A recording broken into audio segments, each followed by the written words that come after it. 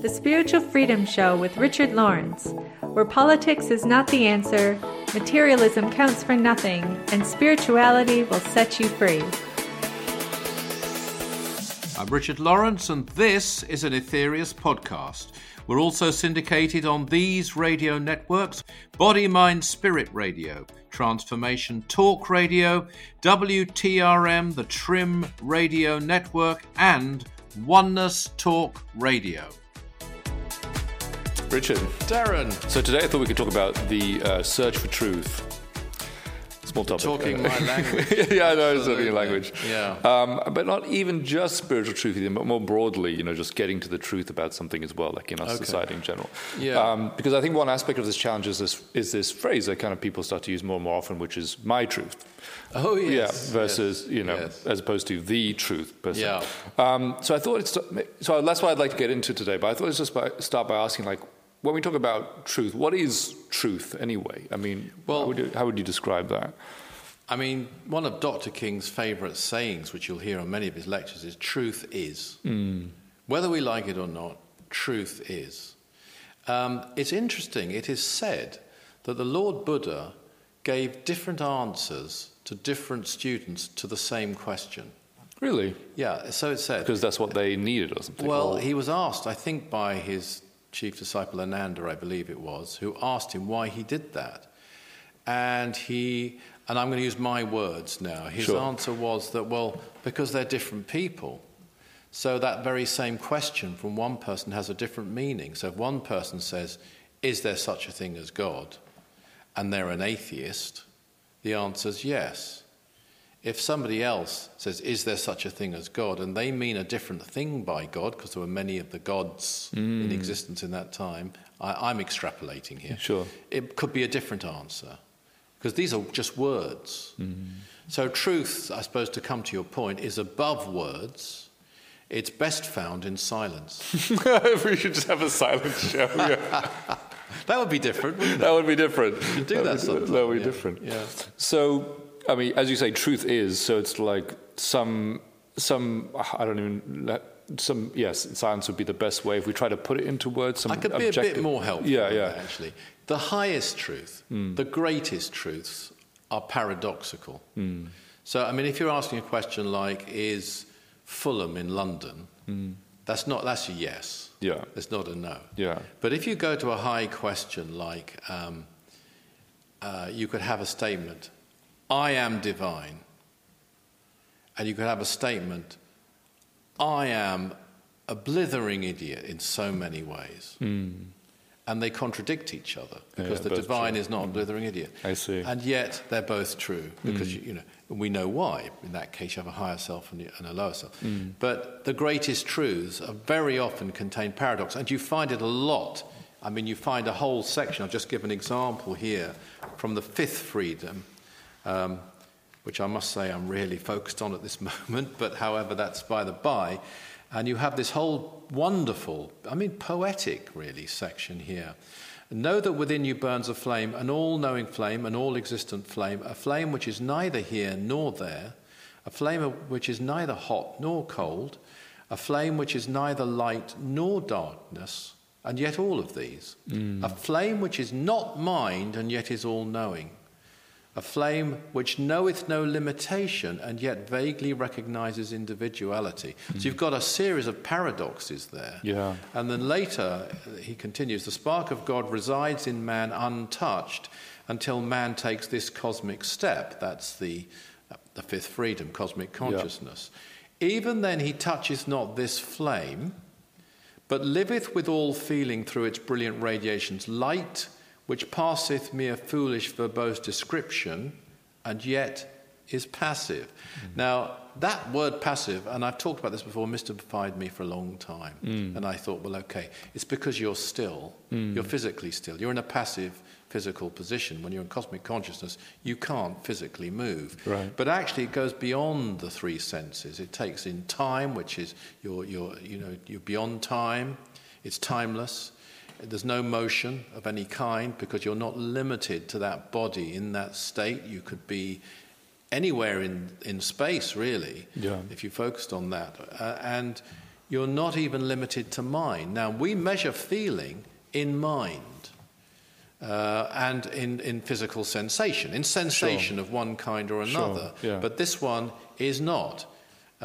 So that's why I believe that's what is meant when it says it is passive. So it's a flame which is paradoxical, but both are true. Both are true. It's it is a feeling. It's like it's all knowing, but it's not mind. And you could say, well, you can't think without mind. Well, you're not thinking, but you're all knowing. So there are these paradoxes when you get, now that's going to the highest possible level of realizing truth. Yeah. But even in everyday life, sometimes there's a paradox. Sometimes there is a wonderful piece of advice from the master Aetherius that we have experiences through the lives, and sometimes they can be multiple, they can be repeated until we've gained full sensitization through them. And sometimes that means learning to be on you might say, the giving end or the receiving end of an action, or both, until the full measure of that action is fully learnt by you, and then you can evolve and move on. So a truth, and also, by the way, I'm just going to throw this in, although it's not quite your question, there could, and very rarely, be an occasion where you need to tell an untruth, and it's closer to the truth. Now, most people shouldn't do that, and hopefully most of us throughout our lives will never need to do that. But Sivananda gives an example of it, that if you're in a court and a great yogi was on trial, I think this is his example, at some court of a king or something, and you were testifying, and you were asked, is this so-and-so and so-and-so, and you lied, it would be a lie, but it would get a yogi free who shouldn't be there anyway because it's a bogus court. They don't deserve that truth at that moment. The truth, in essence, goes beyond a thought in that case, or even a fact. Yes. It's very rare, so that people could misuse that badly. The greatest example that I know of in history, I think, is St. Peter.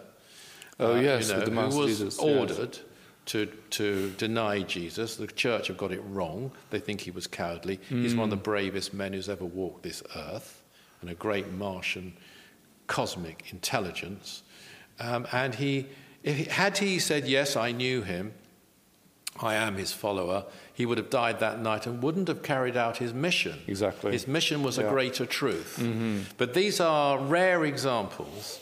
On the whole, one should, as Dr. King once said, speak truth to find truth. Yeah, I think it's interesting, first of all, to contrast, this, that there are, in the highest truth, there are these paradoxes, and even in some instances in life, there are cases where to say something that was untrue would actually lead for a great purpose. Yes, and to contrast that with the sort of picking and choosing of different beliefs that tends to happen. When people talk about my truth versus your truth, sometimes that can be an aspect of what that means. Versus I think the my truth thing is in essence wrong, because it's really saying that it's true because I think it, and it isn't true because anyone thinks it. It's true if it's true. I see. So it's like, the my truth thing is like what you believe. What they mean really is this is my belief. Yes. It's not your truth. Yes. It's undermining a great word. Yes. That's kind of a similar theme to one of our recent shows, actually, isn't it? Where we were talking about undermining or sort of diluting the real meaning of these words, which are so much more. But I totally agree with what you say, that there is this big distinction, I think, which is the essence of this, which is one thing is what you choose to believe and one thing is what is. And on the spiritual path, fundamentally, it's about getting to the heart of what is and having a love and devotion to that process in your own life. I mean, if you take the 9 freedoms, which is our core teaching here, you could look at those teachings and you might have questions in your mind about whether you really believe this was delivered by an intelligence from the planet Mars. But it wouldn't alter the truths contained within it. And you could practice those truths, because they are not just philosophy, they are things to implement and practice and apply directly in your life. And they really work, like no other set of teachings I can think of. They really work in your life. And I include in that, by the way, the higher freedoms. I mean, we're told for example, in the seventh freedom, that they start to know the why of existence. And I think we're given this. We are told about how they live, the path set out in the 9 freedoms, and the path practiced in the Aetherius Society. It is a path which is a reflection, a very tiny one, tiny, minuscule one, of the path followed by Venusians, Martians, Saturnians, solar lords. We are able to apply that path to our life here. So I raise the question, that why of existence, which has never been known on this earth by unascended people, I do believe a time will come when it will be known here, because we will advance here in the future. To be like them. We've been given it for a reason. We've been told about it for a reason. I think it's referred to, I think it's the thing which is referred to in the 12th blessing, or in the 12 blessings, as the great cause, the absolute being the former of the great cause. And it is something but I believe you can get a glimpse of it even in the here and now and on this earth now. But I'm not saying you'll know it, though, as per the seventh freedom. Sure. But start to get a glimpse of it, because we now know it exists. Exactly. We now know more about it. And I do think if someone was able to enter cosmic consciousness in the light of the 9 freedoms, they'd have some realizations, and in the light of the 12 blessings, I should say as well, that wouldn't have been necessarily available to someone who had that experience before this period of history. So it's very, very different. One other thing I'll just throw in, actually, to this discussion of truth. Sure. And it's a brilliant statement that Dr. King made, and he made it in a seminar called Watcher in the Night, which again is available on our Aetherius Cloud. Yes, that's right. And do get the Aetherius Cloud. It's absolutely fantastic. You won't get a better reservoir of cosmic teaching and of metaphysical truth, talking about truth, I believe, than you'll find anywhere else on earth. And I'm a person who admires other teachings. It's not saying there's no other truth. There are some wonderful other truths, but there's nothing to compare with what we've got here on Aetherius. Obviously, I'm biased. I'd be somewhere else if I thought that. But I just want to say that for the benefit of our viewers. Do look into that. But the point he made in this seminar, Watcher in the Night, is if you really spoke truth, and I think I've got this right, he said you'd never really stop speaking. Because the more truth that you spoke... He's looking at me. I'm sorry, I do get a reputation for never stopping speaking. But the more truth you spoke, the more you would know. That's a brilliant point. And karmically, it must be so. Yeah, actually, that's exactly, because that's what he's saying in other points when he's saying, it's like, speak truth to find truth. And so, there's the logical implication of that. Teach truth to find truth is another thing you could say. That springs from that. No, that's a beautiful thing. One other aspect of this, I think, is there a danger in our, society at large of... talking about the truth. I heard some laughing back. Yeah, I think I heard some as well. When I said you never stop speaking. Is there a danger in our society of sort of, encouraging this idea of the truth? Because a lot of the times when people talk about the truth, they're not really talking about profound, deep, realizations of cosmic reality. They're talking about what are essentially beliefs that they want people to accept blindly or just as a dogma. Yeah, I mean, obviously, I'd like to know the truth about oranges if I'm eating them, and so on. So there's all kinds of levels of truth. And all knowledge can be valuable if it's used in the right way. But when we're getting on to deep truth, and that's what most people mean by it, I think the thing to avoid is the one and only truth. That's where people go wrong. That's where some religions go wrong. We've got the truth and they haven't. Right. And as I said earlier, I mean, the Tao Te Ching, is just a wonderful exposition of truth. And basically tells you, that you can really advance if you do it correctly in the stillness. You can go through, this is not a quote, but 1,000 years It's not limited to time. Realization can take you on a journey. A realization of truth can take you on a journey of 1,000 years just in a matter of minutes.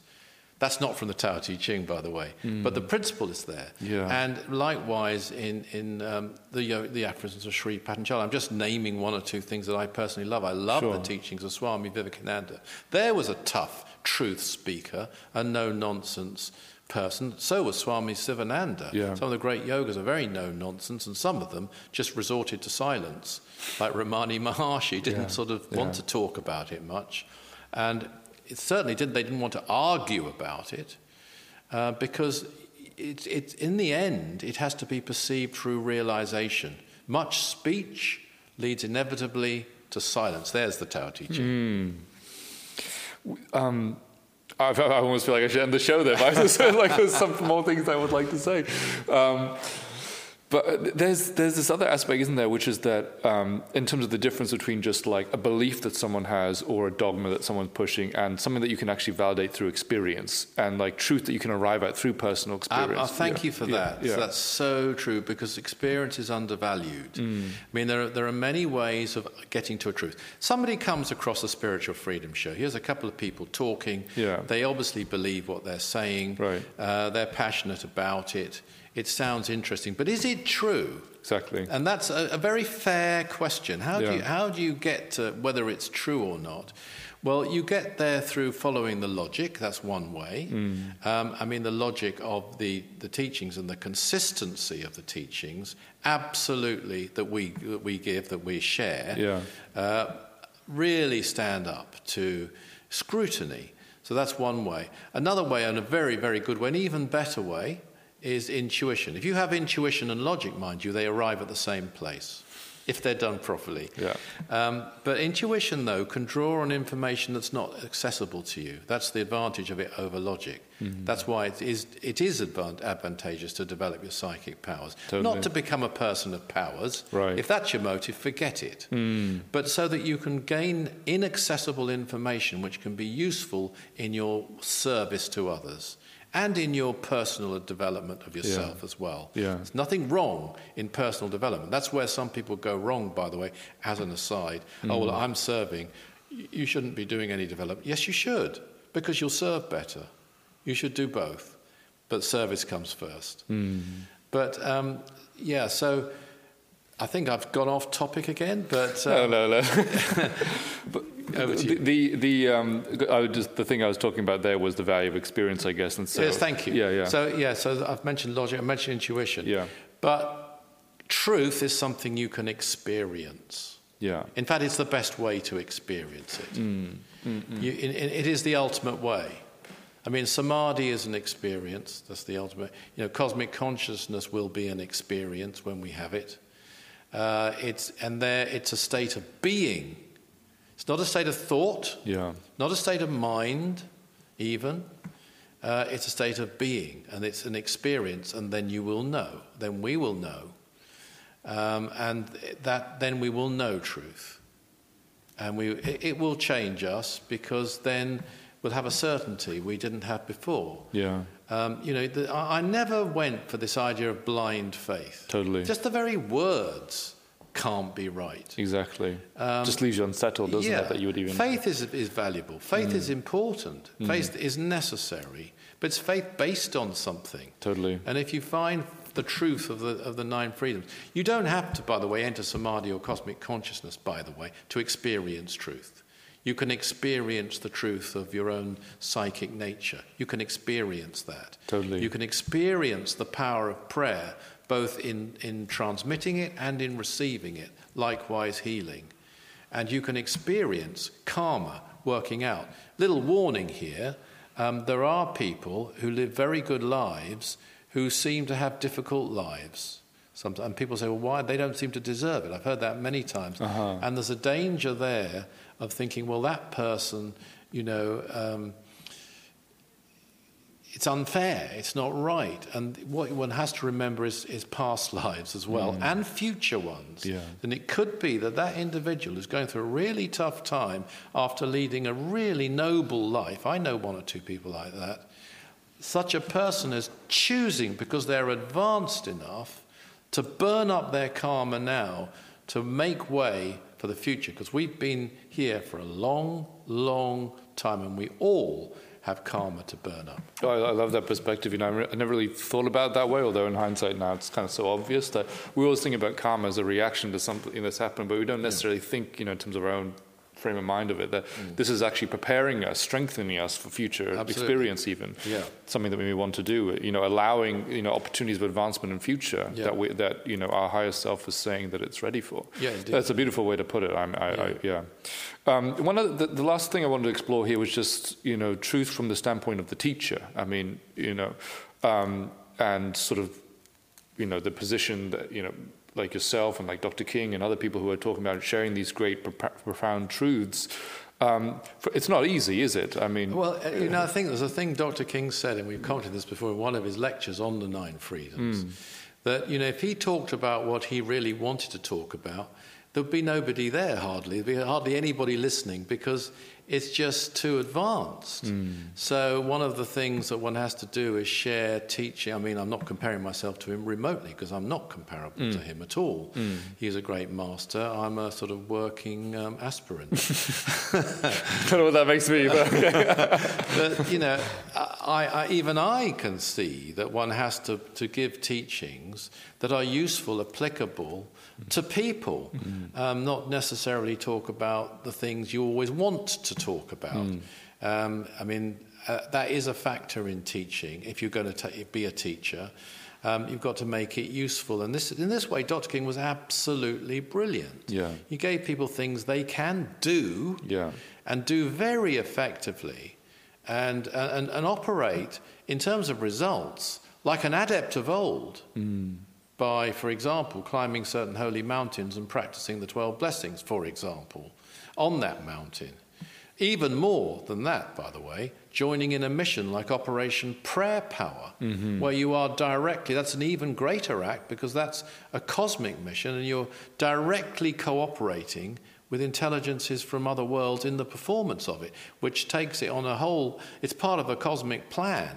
It's on a whole other level. And this can be done by ordinary people. And they don't have to be members of the Aetherius Society. They don't even have to be friends of the Aetherius Society. They probably would be, but they don't have to be. They can come along and do that. And this is the brilliance of Dr. King. And I think a lot of people, including me actually, when it first started, I accepted it, but I didn't get the full brilliant strategy behind it. It's an outstanding thing. I mean, it's another topic for another time, but involving technology and spirituality, cosmic cooperation, all in one package. But people people can do it. That's the point. So he was a teacher. Another outstanding, truly outstanding teacher, and that's underestimating what he really is, by the way, is the Master Aetherius, because he's able to give. You take a practice which he gave dozens of times, the practice of the presence. It works at numerous levels, that practice. And I recommend it to everybody who watches Spiritual Freedom Show. By the way, the practice of the presence, which you can obtain through... Realize your inner potential. You can obtain it through the practices of Aetherius. It's a practice that we do in our online services. You can join in with it. It's a practice which you can operate on several levels. It will improve you. It will bring you greater peace. It will bring you greater stillness. It will help you to calm your life. All those things. It will provide answers. It can provide answers that you can't work out to you, that you need to get an answer to. And I believe it could take you to cosmic consciousness. Thank you very much. Hey everybody, it's Darren here. Thanks for tuning into the show. Now, if you enjoyed that episode, don't forget to subscribe for more wisdom from the 9 Freedoms. If you'd like to find out more about the 9 Freedoms, about Mars Sector 6 by Dr. George King, go to our website, that's aetherius.org. Richard and I love hearing from you, receiving your comments, your questions on your spiritual experiences, and talking about them on the show. So do write to us, share them with us at spiritualfreedom@richardlawrence.co.uk. Always remember that service is the jewel in the rock of attainment. See you next time.